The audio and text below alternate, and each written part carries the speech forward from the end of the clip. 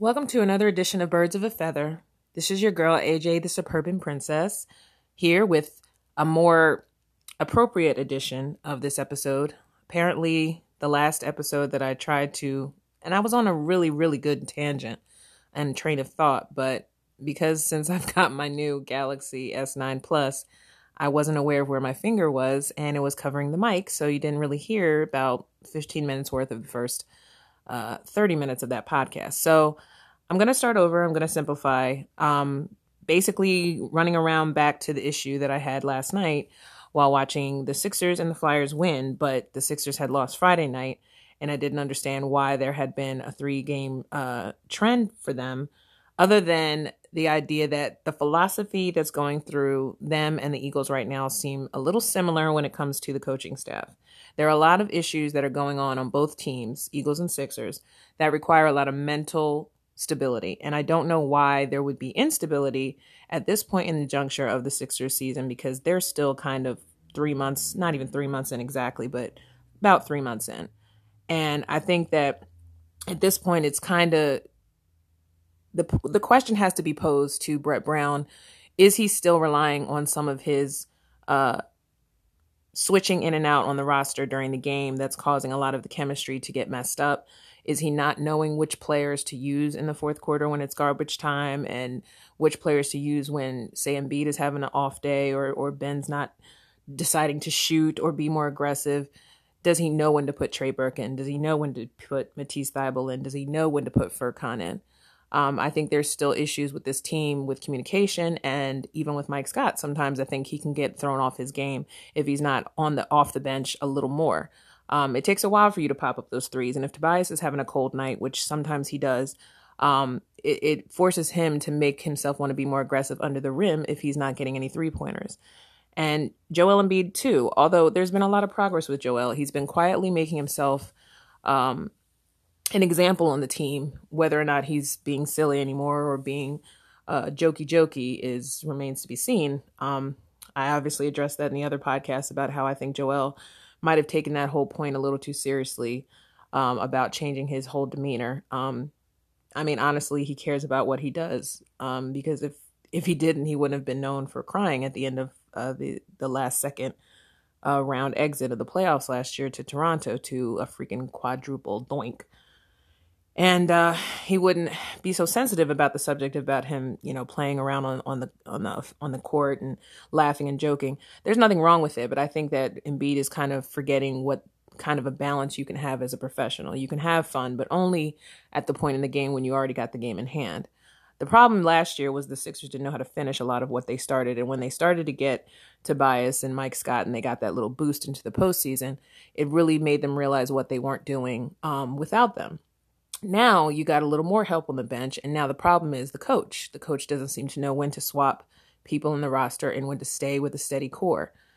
The starting five doesn't always play well together. I think what I'm learning now, especially even from guys on Twitter, that the coach realizes that Ben and Joel have a different style, and sometimes they don't always gel unless they have the supporting cast that helps them excel. So Trey Burke to me is like a baby AI. I really do think that he reminds me of AI when he first came into the league. The same kind of hustle, the same kind of dribble. You don't really see the guys on the Sixers use their handles a lot, like Kyrie Irving does, which I kind of miss, because I kind of think that street ball needs to be injected a little bit more into NBA these days. And that's probably why there are so many crazy ref calls, because the minute that teams do start playing aggressive, they instantly get a call. So maybe that's why, but I'd prefer the Sixers to get a little nastier on defense and a lot more nastier on offense. I think Tobias sometimes can tune out when he doesn't feel comfortable, which he needs to get over. But I've also noticed in that 3 losing game streak and then them winning last night, I think that Tobias realized he can push through other ways, whether he goes right to the basket and dunks, or if every now and then he just gets a quick little jumper. Sometimes I think even James Ennis has come off the bench helping a lot, especially if Matisse is off, or if Furkan's not really doing anything on defense, which is normal. James Ennis has become a big help. The sad news is that the most recent thing we've discovered as of last night is that Matisse is now out with a bone bruise, and they say indefinitely because they don't really know. but they say in the next 2 weeks it should become clear whether or not he'll be playing for the next couple weeks, or if he's going to be out for a month or what. Bone bruises, I'm sure, can be achy, and if it's his knee, then it's an issue of him being able to get up and cut and, be able to work his defense like he's been doing so excellently as a rookie. So if he's out, there's your energy starter there. So it most likely will be a lot more Trae the minute that the offense side starts to lag. Trae may not be the best defense player, but Iverson wasn't either. But where Trae may lack in that side, in that skill, he is definitely going to make up for being a fast presence on the fast break, and also when he gets out on the three-point shooters. Where Ben doesn't do it consecutively, Trey Burke is there to pick him up. So these guys coming off the bench are definitely going to fit their supporting roles a lot more as they start to gel. But I think that the big issue that I had in the last podcast that didn't quite make the air very well, I just feel like the mentality of the coaches between Doug Peterson on the Eagles not trusting certain players early in the season to mask for what they weren't able to do on offense earlier in the season after Deshaun went down. I think that the coaches are not knowing their roster very well, so that they could have probably used someone like Greg Ward earlier in the season that probably could have masked whatever was going on mentally with Nelson again, and what wasn't registering at all with JJ Arcega-Whiteside. So I just feel like both the coaching staffs of the Eagles and the Sixers are kind of swapping mentalities at times, where they think they know their team, but they really don't. And yes, player execution is very important. I do feel like the Eagles have slacked in that area, especially on defense at times. Definitely on offense, because Carson's basically worked with nothing since his key men went down. Alshon, Deshaun, Nelly started kind of phasing out. And then now they've added Robert Davis from the Redskins, but they didn't even use him. So I think that maybe today we'll see more of Robert Davis to mask the fact that JJ supposedly is out with a knee injury or a foot injury. I think he has a foot injury. Either way, they were saying that JJ was most likely not going to start today's game. So if they do inject JJ later, I just hope it's going to be for like a brief 1-yard touchdown pass. Like, don't make him feel like he has to be the deep threat. I would even like to see the Eagles do something ambitious for once in the first series and just go deep. Just see if Greg Ward shows up, or if Robert Davis is, runs the right route, and just see if one of them, or even hell, Miles Sanders, if the wide receivers end up just being decoys for, Miles when he gets a run, or when Boston Scott decides to maybe do a punt return successfully, maybe Carson may not even have to worry about the lack of wide receiver core, because the running backs and the tight ends may make up for that lack. And I expect to see a lot more Dallas Goedert today as opposed to Ertz, because Cowboys know how to slow down Ertz. But Ertz could actually get fed up with it and decide to start fighting through a lot of his coverage and maybe get some key first downs. Where Ertz can't make up for in the red zone, I think that Dallas could easily do it. I'm still mad about that game last year where Dallas kind of had a really good route and got past two players, and then they ended up calling it back for some crappy call that didn't make any sense, and it would have gotten us in the lead that game, and we possibly would have won by a field goal. So I hope that we don't see the same crap with the officials during this game, because it's a home Phillies game, a home game. But at the same time, that was a home game too last year, and the refs seemed like they just wanted to go with whatever was going against the Eagles. And so it really doesn't matter home or not. Sometimes the refs they kind of just love to throw flags. And if there's anything that I've learned from the last Redskins game with the Eagles, the refs decide to throw flags where they feel the team that's not doing anything seems less disciplined. So I'm praying that we don't have any false starts with Jason Peters. And if so, I really hope they put Dillard in for the second half, just for the sake of it. And if they're in the lead, put Dillard in just to give Jason a rest. Because we obviously know Jason is definitely done this year. I mean, I didn't think he was going to come back this year, but I really think he's really done after this year. They still have to win the division by playing the Giants next week. Now, mind you, they may not play Carson all 4 quarters. They may decide to let him rest. But then again, knowing Carson, he'll be probably so happy he finished a whole season that he probably won't allow himself to sit down. And plus, if they want to win the division, they will have to play all the starters for the Giants game, unless they're so ahead of them that by 4th quarter they can put McCown in and all the reserves, whoever's left on the reserves at this point. So this whole thought process with this podcast today before this game is just to say, I'm not shocked either way what happens with this game. I'm glad it's a 4:25 start. I have time to kind of, eat, absorb my thoughts, and look at all the other games that are going on. Like presently right now, the Titans are ahead the first half against the Saints in Tennessee. And apparently the Ravens aren't doing so hot right now, but they have the Steelers and the Jets game on Channel 3. So I don't even know what's going on. But apparently Mason Rudolph is playing for the Steelers right now. So I assume that they're not trusting Duck Hodges right now. So it could be a lot of shockers to end this weekend out. Saturday games were pretty surprising, more in the Ravens are winning 14-6. It was pretty shocking to see a lot of the teams kind of fall the way they did. The Patriots had a chance to lose again yesterday, but of course they didn't because they're the Patriots. And the Jets, the Bills kind of showed up at the last minute and underplayed what they could. But at the end of the day, these teams could honestly end up taking L's that should be taking W's. And then there's a lot of teams that should be taking W's and take L's. So you just never know where the NFL is going to end up. Truly, any given Sunday.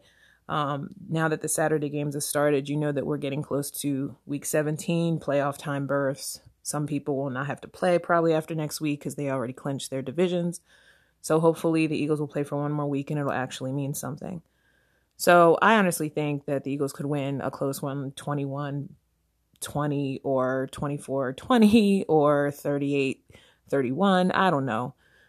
Honestly, I feel like I can't even judge until the fourth quarter what's going to happen, because halftime they could be totally behind and then come right back in the fourth. So we'll see. We'll just see. Both teams want it bad. They're both 7-7.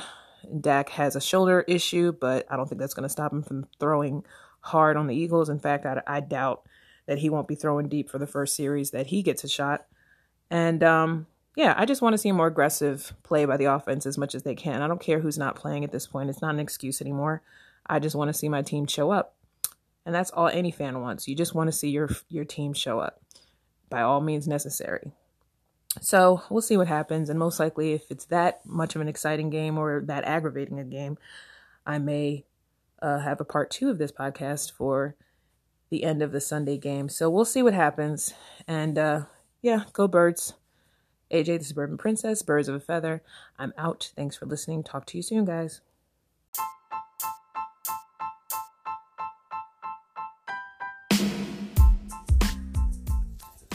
Welcome to Birds of a Feather. This is your girl, AJ, the Suburban Princess, with a part 2 of her earlier podcast, playing off the idea of how the Sixers and the Eagles coaching staff issues could possibly be creating the demise that have been happening between both teams. But not to piggyback on the negative, because that's pretty much where I was going on before the game started. But now that the game is over,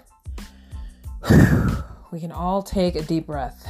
That was a very close win, 17-9 by the Eagles against the Cowboys. But it was a very telling win because no matter what happened, that didn't work for them in the middle of that second quarter halftime ending, where the Eagles could have easily went up 17 already. But they had a lot of miscommunications, which happened. Wentz had a couple balls fail, but not as many as he used to. I honestly see the trust building between him and Miles Sanders, as well as Greg Ward, because Greg Ward had a nice little run. Boston Scott definitely showed up, especially on the balls that Carson kind of lollygagged to him. There were times that obviously the false starts due to Jason Peters again, and then moments where Vaitai slipped on coverage and it caused Carson to kind of throw a little crazy after that and lose a drive. There were several moments too on the coaching staff that once again Doug overthought 4th and 1 or 3rd and 1 where they could have just ran it. He either threw it or Carson dropped it, or it just didn't make it to the other side of the 10-point marker. So at this point, I'm just looking at it from the perspective of there are just going to be ways that Carson and coach can sometimes not be on the same page. My thing is, as long as they pick it up and don't lag in the fourth when it really, really matters, which is what it seemed like it was going to happen, because at some point there were a lot of 3-and-outs and stupid plays that caused the Dallas to get a lot more drives in. But the problem was the Cowboys never scored a touchdown in our end zone and in their end zone. So it just looked like no matter what the Eagles weren't doing, the Dallas Cowboys were not capitalizing on, which is good. But it also honestly showed that some of that hype about Dak's shoulder being a little out of it may have been true. I thought it was maybe just them trying to put out stupid stuff in the press to trying to get every fan riled up to think that, oh yeah, we got this win, and then the Eagles believe it. But at this point, professional sports players, they just can't trust the media no matter what. They know that as soon as they're liked, they can be hated by the fans and by the articles that are written or typed up or tweeted. So I think at this point, the only people who probably took any of that noise personally were the fans. And so I'm kind of glad to see that for once the media wasn't lying about it, and that Dak did kind of show that he was not on his best game. No matter how many throws he made to Cooper and to Gallup that were possible touchdowns, they either didn't catch it or they went right into coverage, and either Avonte or, surprisingly, Sidney Jones made remarkable plays on the ball before the wide receiver could catch them. So Sidney Jones definitely was shockingly a bright spot in the most critical play in the fourth that pretty much threw them out of any hopes of trying to come back in the fourth. I mean, literally it came down to the last minute and seconds, and Sidney showed up without any PI. And he turned around when he needed to, and Avonte Maddox showed up. I mean, there were plays that Avonte did with, but I'm starting to realize that whether it's Jalen Mills or whoever that's known to bite on the double move, I do think it's very hard to cover certain players. I mean, there are just guys that are 10 feet taller than you and that have lots of speed. And God forbid if they get a route right and you don't guesstimate it correctly, you're going to lose that battle. But it doesn't excuse the fact that we have lacked in that area. And fans are tired of watching cornerbacks getting burnt every year. So, needless to say, Jalen Mills went down again with a bad ankle issue, but I don't know if that's the foot that he just recovered from for 2 seasons back. But I'm hoping it's not. I'm hoping it's a newer injury that he can overcome, because they still got to play the Giants to win the division next week. Now, Dallas can very easily beat Redskins next week because apparently Dwayne Haskins is down. Now, I don't know who their backup to him is, but that probably puts Case Keenum back in there. And that's a very good shot of him beating them, especially if now they don't feel like they're really playing for anything at this point, although they could still technically win the division ahead of us. But next week is still a game that counts, unfortunately, because that's how bad this division has been. But it would be really nice to know if the Eagles can go into Giants Stadium and easily win without taking them for granted, because they still have Saquon. Daniel Jones pretty much played better than he's played all season since he backed up Eli.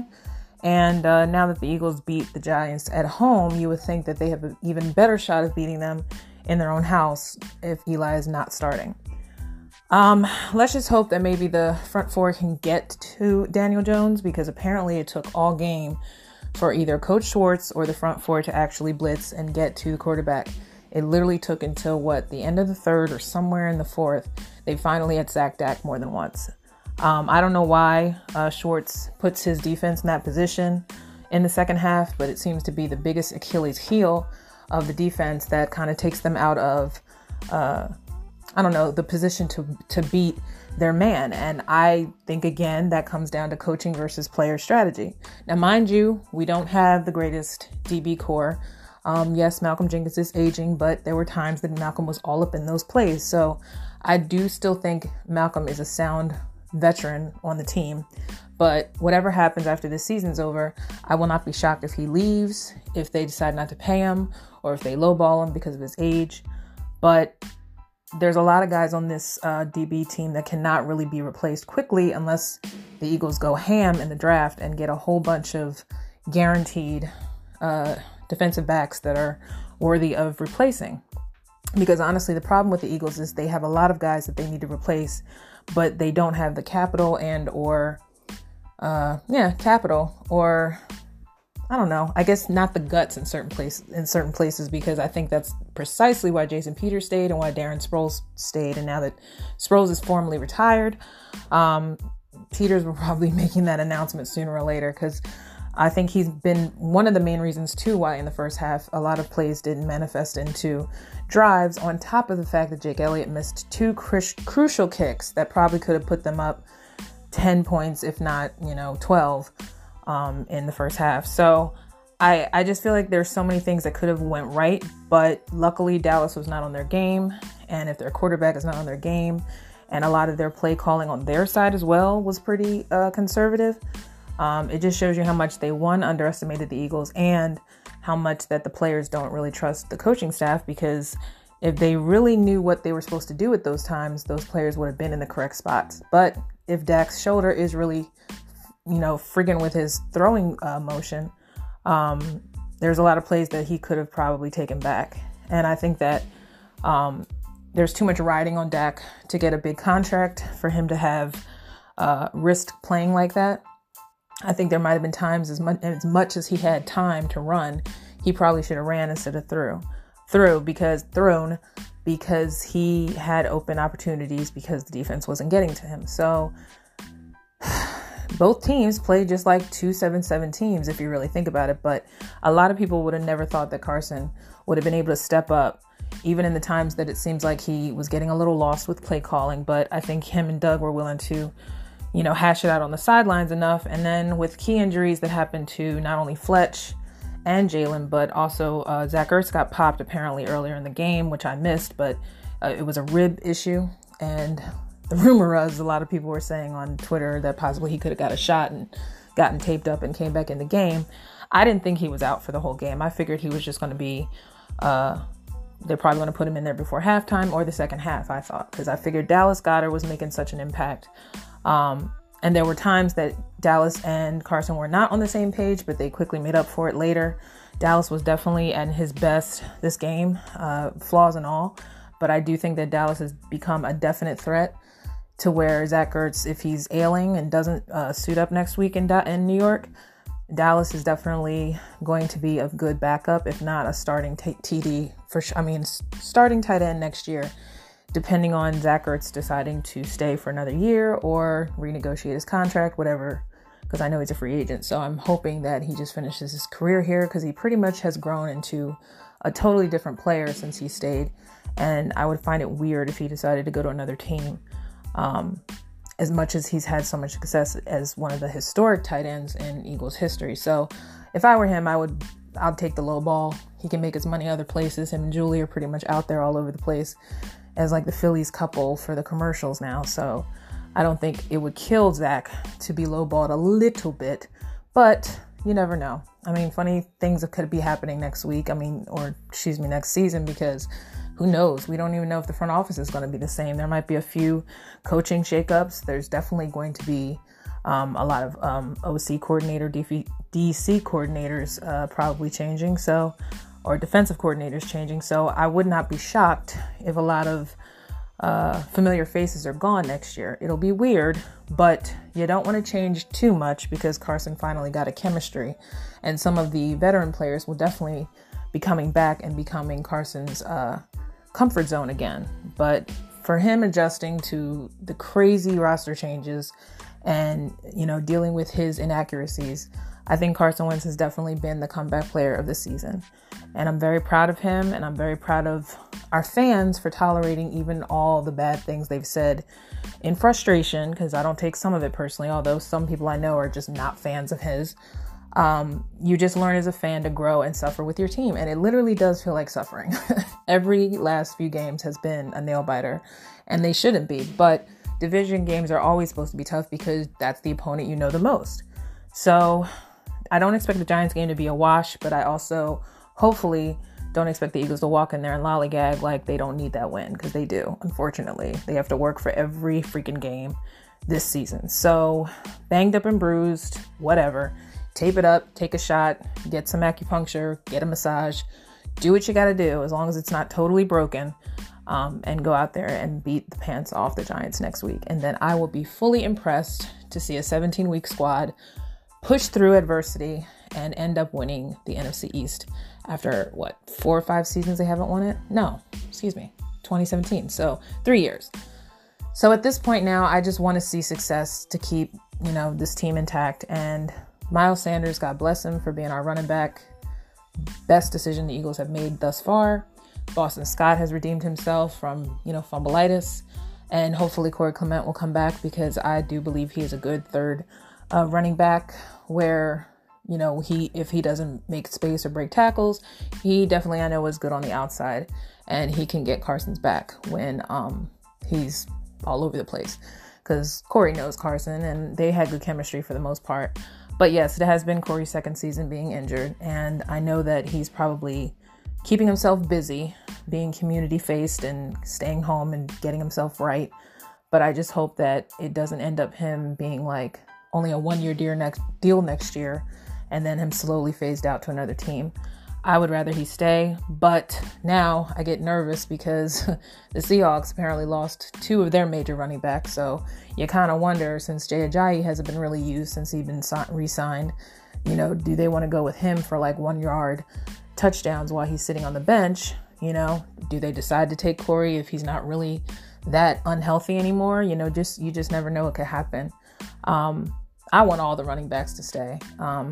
Jay Ajayi, I can't tell if he's really a good player or not anymore because they keep saying that, but I felt like the one play they put him in didn't make sense anyway, so he didn't get to really demonstrate whether or not he's still got his speed. If you know he's not that fast, you need to put him in situations where they only need like a 1-yard run. But if they don't even feel like he can get going, then it was kind of stupid signing. If he's still hanging around, I guess waiting for Boston Scott or Miles Sanders to get majorly injured, which most likely won't happen unless they're obviously playing in playoffs. They may need Jay Ajayi, so you just never know. But it must be aggravating to come back from rehabbing and finding that when you go back to your own team, there's still no room for you to fit in. So either way, he gets paid. I mean, it may be not as much as the average veteran minimum, but he's making more than me. So who knows? That might be a to be continued thing, and that may end up making more sense if the Eagles do, in fact, reach the playoffs and get past the first round. Because by then, praise the Lord, if they can do it and get past San Francisco, Deshaun will be back, and he will be the deep threat that Carson has missed so badly. So I say all that to say I'm very happy to witness a win. It was a little nerve-wracking. I had to admit I had to drink some wine earlier because I didn't have faith that they could finish out, but I also was cautious. I didn't want to get too excited when they had good plays, but I felt like the biggest improvement was that they started off pretty smooth. And even though they only came up with 3 in the first series, you could tell already that the offense was moving a lot better. As long as they trust the run to develop a lot of plays, Carson won't overthrow. Carson won't feel forced to throw. Carson won't feel forced to run. The times that he did run tonight were very smart, and so I'm glad that he saved his body from getting hit too much. And I think he's definitely going to regret that he didn't get that first down in the first time he ran, because he literally was that close to either throwing it or just hopping over the line just to get it. And it killed the run when he ended up not getting a completion the following throw. So I think there are moments that Carson's going to look back and say, I'm an idiot. Why didn't I just do that? But I didn't feel like he was fighting himself as much as he'd been doing all year. And I felt like it's ridiculous that it took week 15 and 16 for him to finally unleash clear out the cobwebs and, let the plays come to him. But sometimes when you just been through so much on the sidelines, rehabbing from injury, I'm sure it makes him press even harder to when he gets that opportunity to just do everything right. And what happens is when you want to do everything right, you become stubborn because you feel like this is your only time, and every time that you snap the ball is probably your last time, and you just never know. So I think that Carson has had his fair share of mental gymnastics, but I think for the first time the last 2-3 weeks, he's been playing pretty free. Yeah, not error-free. He'll never be error-free. So we just all have to get that out of our minds. It's just the way he plays. He's a gunslinger. He's rough. He's raw. He's just never going to be that polished quarterback. But sometimes that's what you need. You kind of just need a guy who's willing to take the hits to get his team to victory. So as far as I'm concerned, I've loved this QB. He's frustrated me, yes. Sometimes when he throws stuff, I just don't know where the hell he's going with it. But he quickly makes up for it, or the next play will end up being more well thought out, or the next series. Because I think this was the first time tonight I noticed that if him and Doug were not on the same page, they kind of fussed it out. They found out that the play that they probably were going to go for didn't really work, and they wouldn't do it again. So I didn't feel like the same errors happened later. There were new errors every time, but I do feel like they're starting to meet in the middle.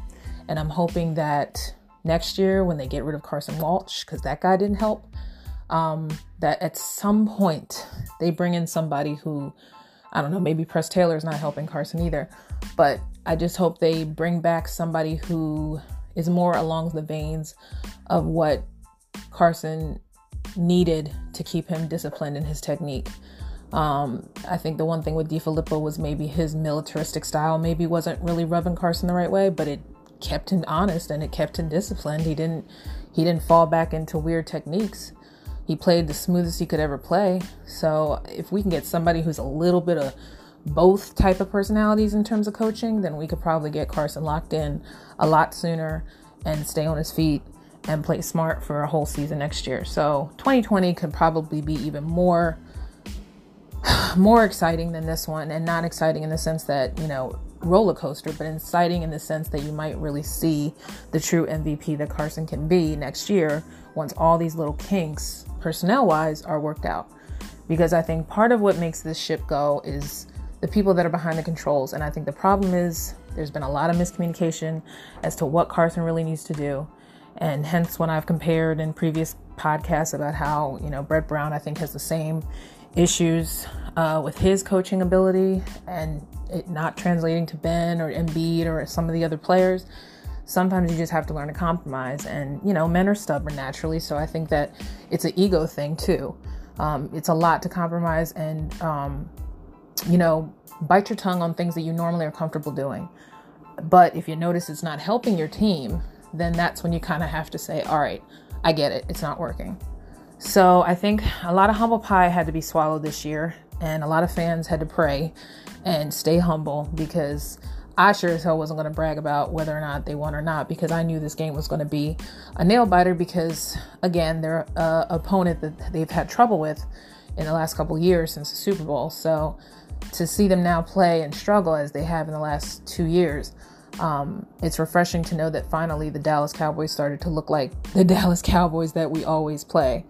Now, mind you, it could change, hopefully, if they do finally get rid of Jason Garrett and have a guy who knows how to come in there and, expose weaknesses. So who knows? It could be the former coach of the Packers. It could be, there are tons of coaches that are sitting out there waiting for their opportunity. So who knows? It might be DiFilippo. They might decide to go in there and let DiFilippo take over, but I don't know.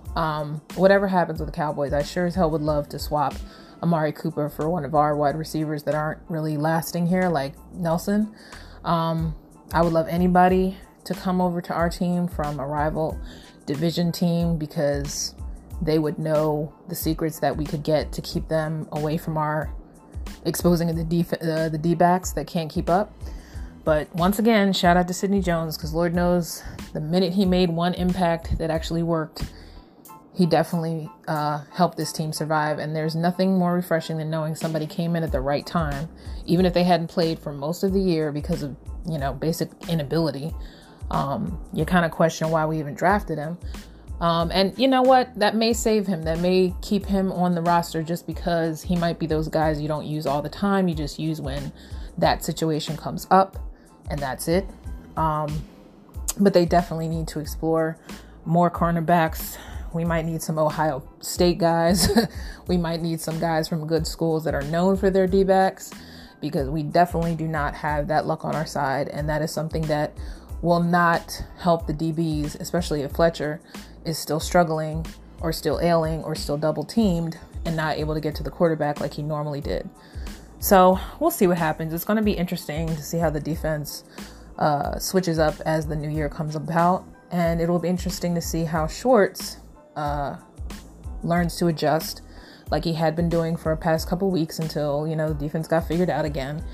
And also be interesting to see if Schwartz is even here next year. I mean, I wouldn't be shocked if they let him go, but I also just wonder who could be a better replacement for him as far as a defensive mind. I mean, Twitter guys have been putting out there that they would like the guy that the coach that was just fired from the Panthers as a D coordinator.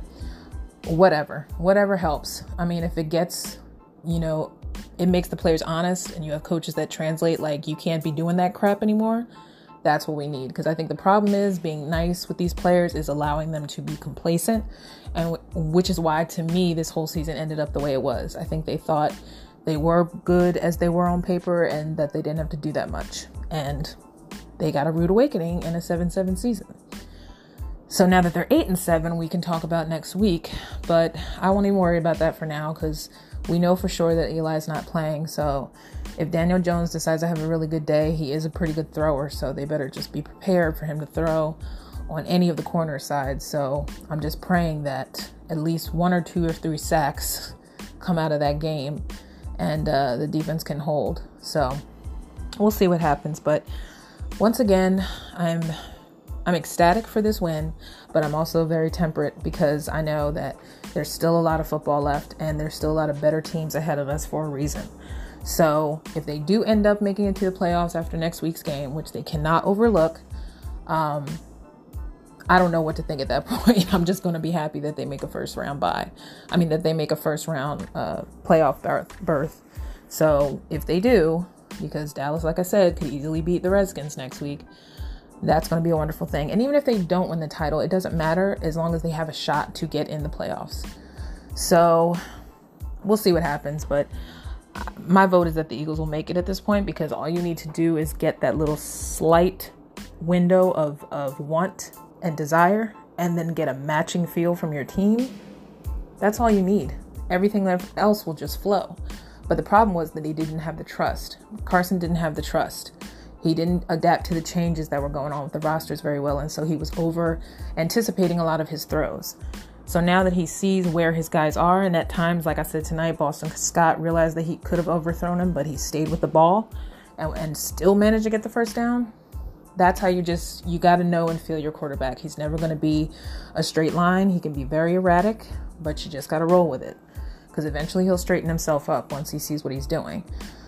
So that all said, I'm definitely going to bed with a very clear head and a very relaxed demeanor. And I'm very thankful to be Eagles fan tonight. I'm just very thankful that whatever Cowboys mistakes exposed a lot of the Eagles' will and want to win in their own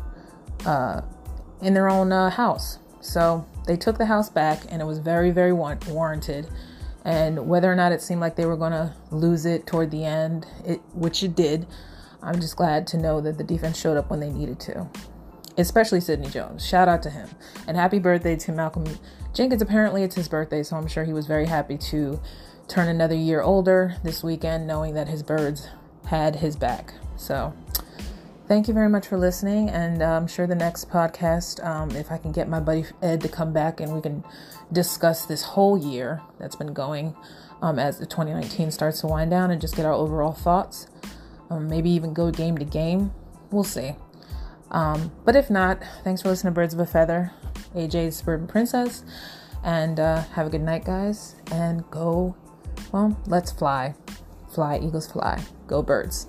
Take care.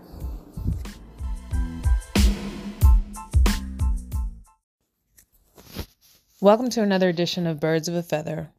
This is your girl, AJ, the Suburban Princess, with some random thoughts about high expectations as a fan. We're all guilty of this, and especially this season, the Eagles have made us lower our bar a lot in order to still stick around in Week 17, hoping that we see an even more convincing win, as they did versus the Dallas Cowboys at home on Sunday.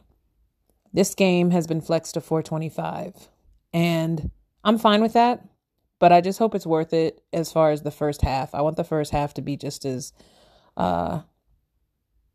energetic as the beginning of this Cowboys game started. And as I'm watching the rerun right now on NFL Network, I realized that there were some plays that Carson could definitely have taken back and gotten at least 2 more touchdowns, and Jake Elliott's foot needs to be straight and get every single point that he can for the team when they don't punch it in the red zone.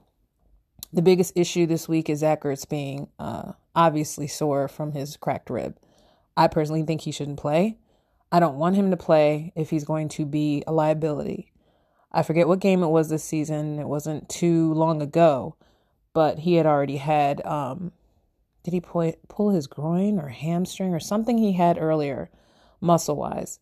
And they're talking about it right now on the update on NFL Network. But I think that he is best when he's at least 80%, and he is definitely not 80%. So I'd rather him not be a liability and for him to just sit this one out. If they have to put him in, make him a decoy. And if he gets a 1-yard catch, touchdown run, so be it. But don't have him out in space if they are going to use him. But I do feel like whatever that last game that I can't remember, he wasn't very helpful. And I think that messes up his whole flow. And you can tell he's not really in it mentally. He's just kind of just trying to be out there and be the rah-rah guy. But, and he always usually is in every game. So I think for him, it's weird if he's out, which I totally understand.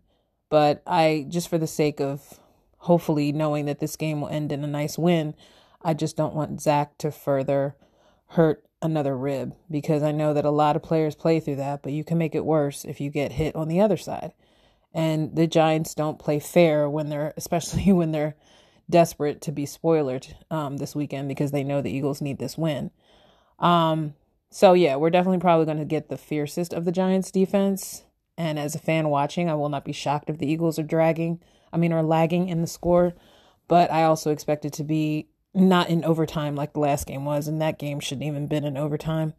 But that's how the division has been this year, and it hasn't really been a walk in the park for any of the 4 teams, which is sad in itself. But the Redskins play Dallas too, so you don't know whether Haskins is playing or not. He went out with an injury last weekend. But Case Keenum still probably wants to solidify why he should be a starting QB over Haskins. So I'm sure he's trying desperately to get his name back out there. He can play pretty focused when he wants to. I mean, he played the Eagles pretty good on the opening game, but I do think that if he really wants it, he'll have the Redskins in tip-top shape, or at least somewhat focused for that game, just to at least end the season on a pretty positive note for them. But it depends, because like the Eagles-Cowboys game this past Sunday was, every NFC East division game is going to be like pulling teeth at some point. So I'm not shocked if the game starts slow or if the Giants take over quickly. But I'm hoping that Fletch and all them can finally get a lot more sacks than they have all season in this game, because I think the key to that is getting Daniel Jones shook early so that he's not really focused enough to throw the ball good. But he does throw a good ball, so I won't be shocked if every now and then the corners will whiff. It wouldn't be a Giants game if it's not competitive, but I just hope it's not in overtime. Most likely it won't be, because it'll be in New York. And even if fans aren't really invested in the game, they're probably going to want to see the Eagles go down and lose their shot, especially because right now momentum is working in their favor. But I wouldn't be shocked if Dallas beats Redskins, but it still won't mean anything if the Eagles win. I do think the Eagles will win like 37-10 or 31-20, something like that, because I feel like they could put enough points on the board that Dallas can at least be a little scared if they're not doing their stuff by fourth quarter. Usually these games are the games that they pull players when they know they already got the division.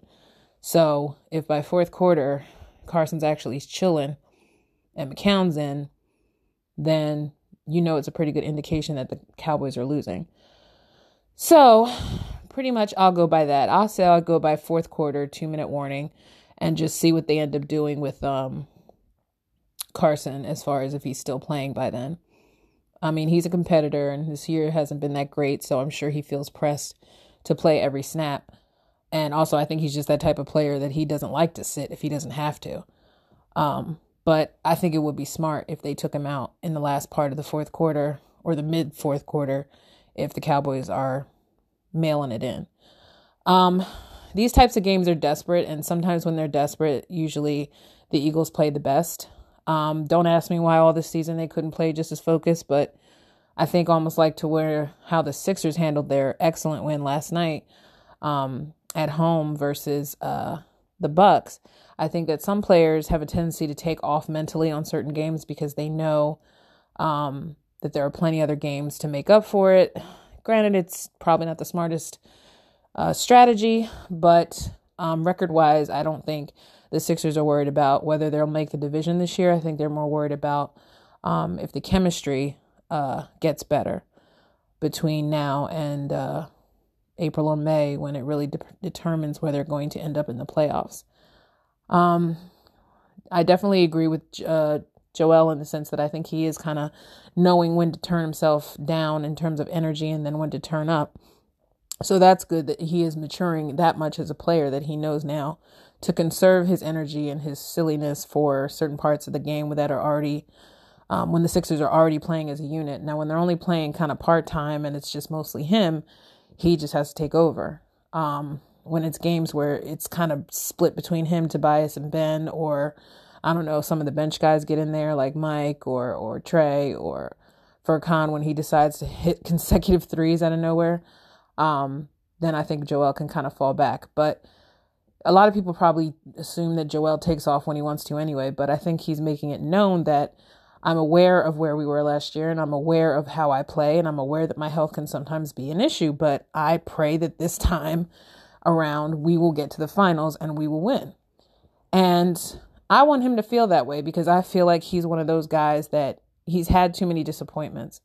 So I think it's just very important for him at this point in his career to end with at least a runner-up voting slot of Defensive Player of the Year, or be the reason that Sixers get into the finals. I think a lot of times he relied on Ben and others to pick him up, and they just didn't take the call.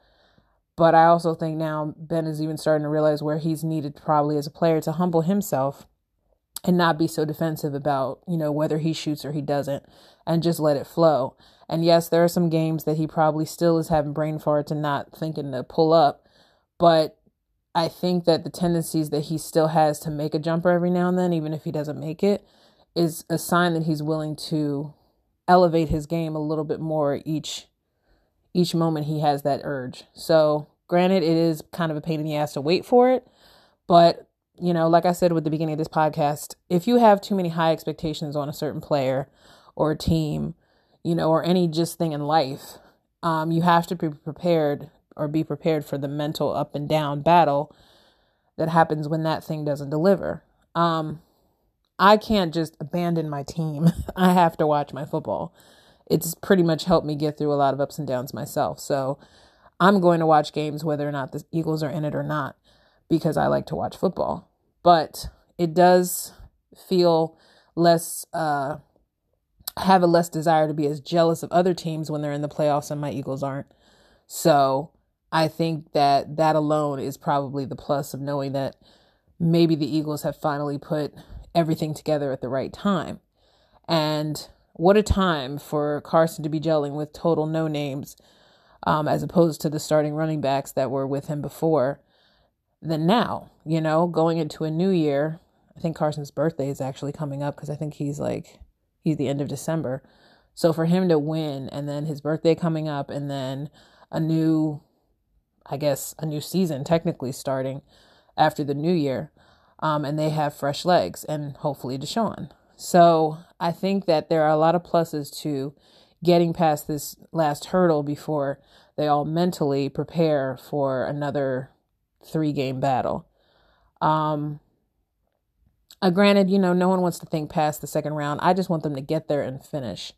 And I want them to finish convincingly. If they win, it's a bonus. But I just want to be able to see Deshaun to be able to play in the playoffs knowing that they have a good a shot as any, than not able to see him recover and see the field again before for the season's out.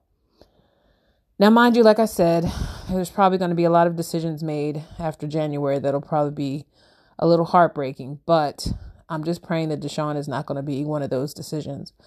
Being that his circumstance kind of took him for a loop, I would see no reason for him to not be an Eagle still next year, at least to finish that spot, or what he started, because basically what he started was probably the best game, or at least the anticipation of the best game of the season, and he wasn't able to finish the rest of the season. So I think it would just be almost like it would just be so ironic if all of a sudden he ends up finishing in his postseason career as a winner. I don't want to say what kind of winner, obviously, but I don't even want to put those two words together right now because I've decided one game at a time is the only way we fans can mentally handle this very, very inconsistent team this season. And I think it's also been hard to believe that, whatever we thought might have come out of this season actually didn't manifest. If you look back at the games one by one, there were so many opportunities that the Eagles had to flip the season around early.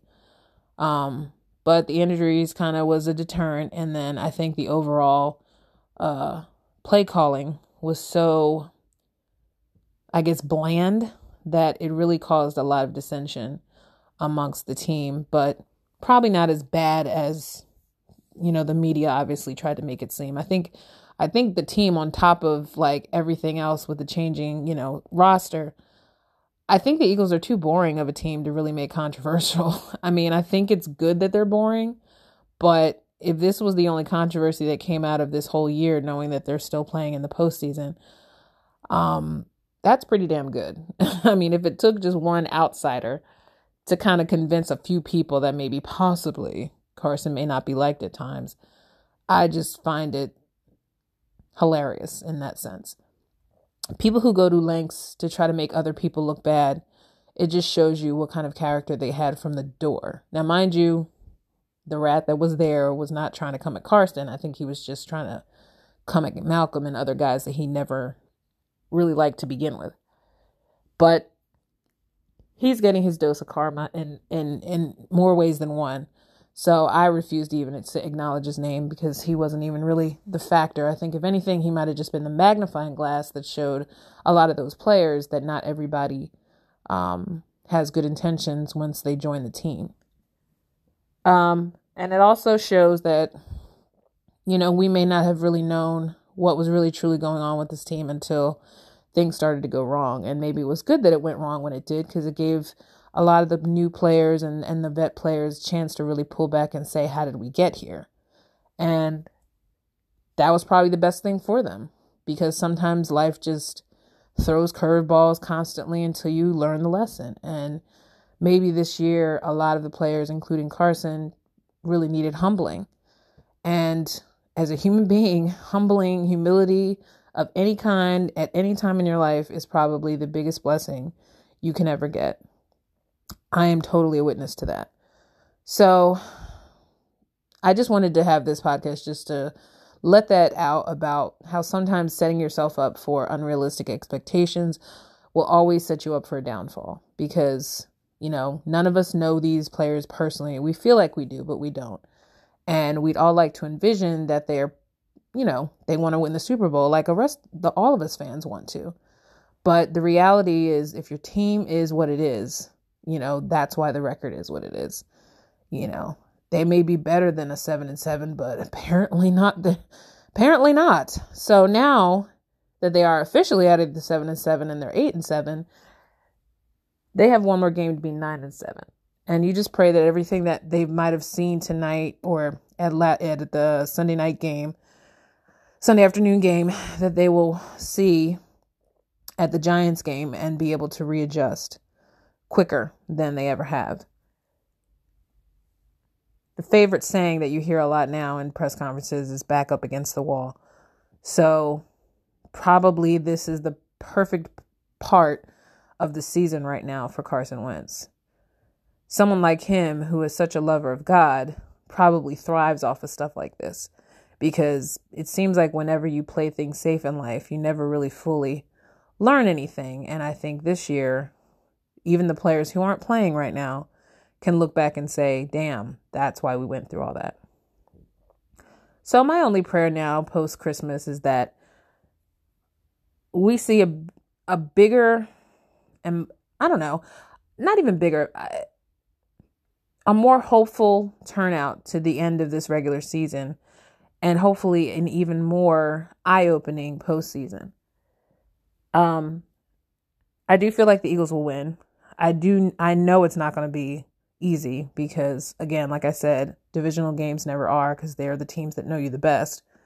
But I do know one thing. It definitely is not going to end up in overtime. But you see how that could have happened with both teams kind of playing on the same kind of level. And then when Eli played, he always finds a way to get his team open, his wide receivers open, because he still has a great arm in my eyes.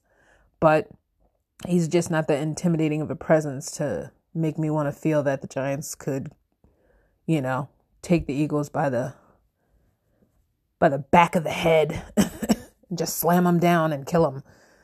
I mean, we also don't know how healthy totally Jalen Mills is now, because I feel like he's had a lot of recent injuries sneak up again. So I'm just hoping that Jalen shows up, Avonte shows up, and Fletch shows up.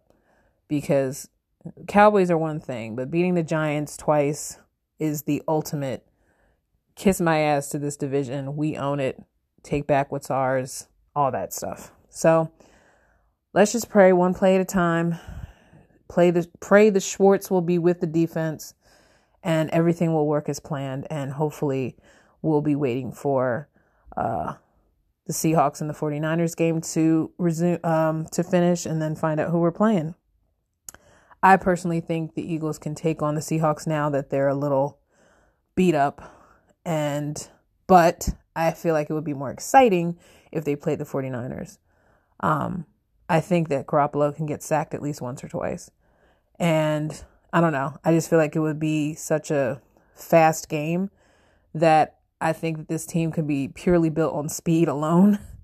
So I do feel like that motivation of how fast the 49ers play might amp up the Eagles' defense even more. I think it just will be more exciting than the Seahawks game.